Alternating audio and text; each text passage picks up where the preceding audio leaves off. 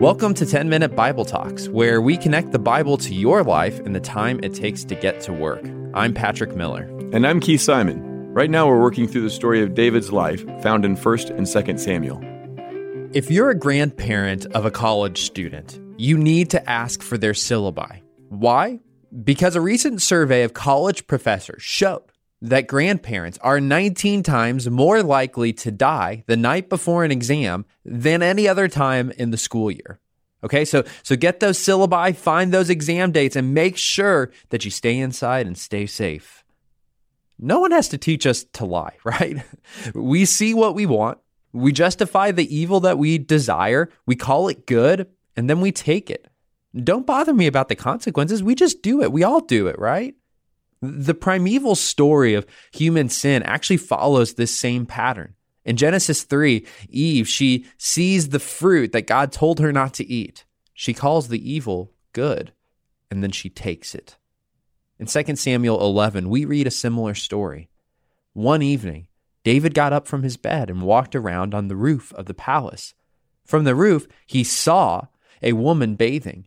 The woman was very beautiful. And now the Hebrew word here for beautiful is tov, which means good. Now there's thick irony here because David saw the good, but he's about to redefine good and evil. And David sent to someone to find out about her. The man said, "She is Bathsheba, the daughter of Eliam, and the wife of Uriah the Hittite." Then David sent messengers to take her. She came to him, and he slept with her. Now she was purifying herself from her monthly uncleanness. That tiny little aside is telling us something very important. It's telling us that Bathsheba, she's not on the roof bathing seductively to try and get David's attention.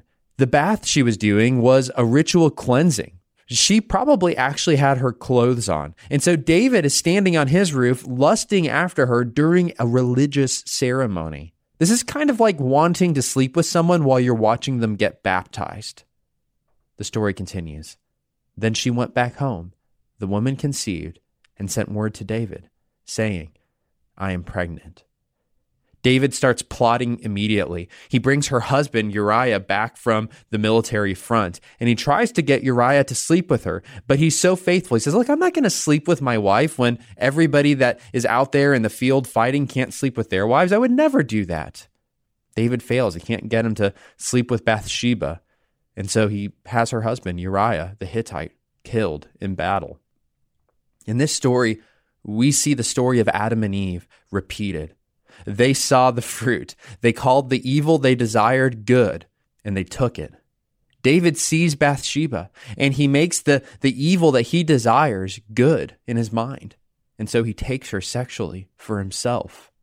And just like Adam and Eve's first sin, this is really the turning point in David's life. As Walter Brueggemann put it, he said, "For David and for Israel, we are at the moment of no return. Innocence is never to be retrieved. From now on, the life of David is marked." So what's the mark on David? Well, there's lots of marks, we might say. It's the mark of selfish power. David uses his God-given authority as king to take what isn't his. He sexually abuses a woman, and then he takes her husband's life. What's the mark on David? It's the mark of unruly human desire. King David isn't even the master of his own desires. He's mastered by his desires. What's the mark on David? It's the mark of redefinition. Good is evil in David's sight, and evil is good. David has become the arbiter of his moral reality. Do you see yourself in the mirror in this story? I know I do. I don't do the exact same things, but I see these things in my heart. Do you ever see those same marks on your heart?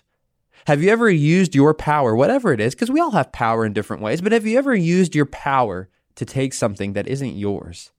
To take credit for something, or to take more money, to take someone or something for your sexual pleasure, to take someone's reputation down, to take for me. Have you ever been mastered by your desires? I think you know what I mean. When you find yourself swept up into the same sin that you said you would never do again. And when you get swept back into it, it's like you didn't even choose it. It's like you've almost been forced to do it. Back into the lust, back into the addiction, back into the cutting words, back into the greed, back into the lies, back into the gossiping. Have you ever redefined good and evil in your life? Justified doing the wrong thing because, well, they deserved it, or because we tell ourselves that situation was just really complex, or because I had to do it to get by, or because everybody else was doing it. If you see these same things, these same marks in your heart, you can see that you've got an inheritance from Adam and Eve, an inheritance from David. You've got the same feature that every other living human has except for Jesus, a broken and sinful nature. We've all got this internal predilection to rebel against God, to cast off his rule and his authority in our life, and to try and rule ourselves instead. And in this dark, stark story, the narrator, he's making a bold claim. He's asking us, he's saying, look at the world around you. Do you see the violence? Do you see the sexual abuse, the lies, the cover-ups?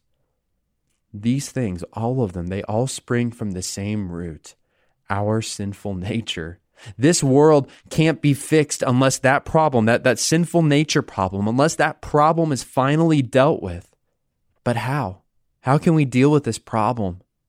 Because the truth is, what we do in secret is never really in the dark. The last words in this chapter, they're ominous words, and they're trying to draw our attention to the fact that David isn't the only one who sees, that David isn't the only one who has his eyes open. This is the last verse. And the thing that David had done was evil in the sight of the Lord. God hates sin. He watches, he sees everything that David does to Bathsheba, everything that David does to Uriah, and he watches it with anger. And he's not less offended, by the way, about the things that we take, about the ways that we've been mastered by our desires, about the ways that we've redefined good and evil. We might say in our heads, well, I haven't done anything that bad, but it's just as bad before God. Do you see the terrible problem that God himself actually has to face? Because for him to be good, for him to be just, he has to destroy David. He has to do something about this. And yet, God's promised himself to David. God's promised to rescue David, to be faithful to David. God's promised himself to us too, to be faithful to us in his love. So he can't destroy us. So how can God do it? How can God be faithful and loving and follow through on his promises and yet simultaneously be just, do the right thing, set things right? Only through a perfect king. You see, this is why Jesus took our just punishment, the punishment that we deserved for our sins on the cross, so that God could justly punish sin, so that God could be just in the end. But Jesus didn't stop there. He invites us to turn away from those sins and to instead give our allegiance to him, our loyalty to him. He's inviting us to take off our crown of self-rule, to step aside from this mess that we've created, and instead to come under his love, his justice, his mercy. Today, I want to invite you to be honest before God. Tell him, I'm sin sick.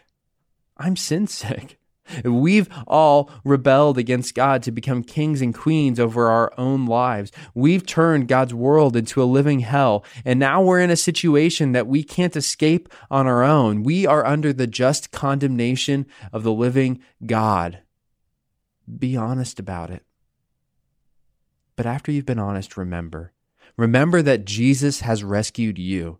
As the Apostle Paul puts it, therefore, there is now no condemnation for those who are in Christ Jesus.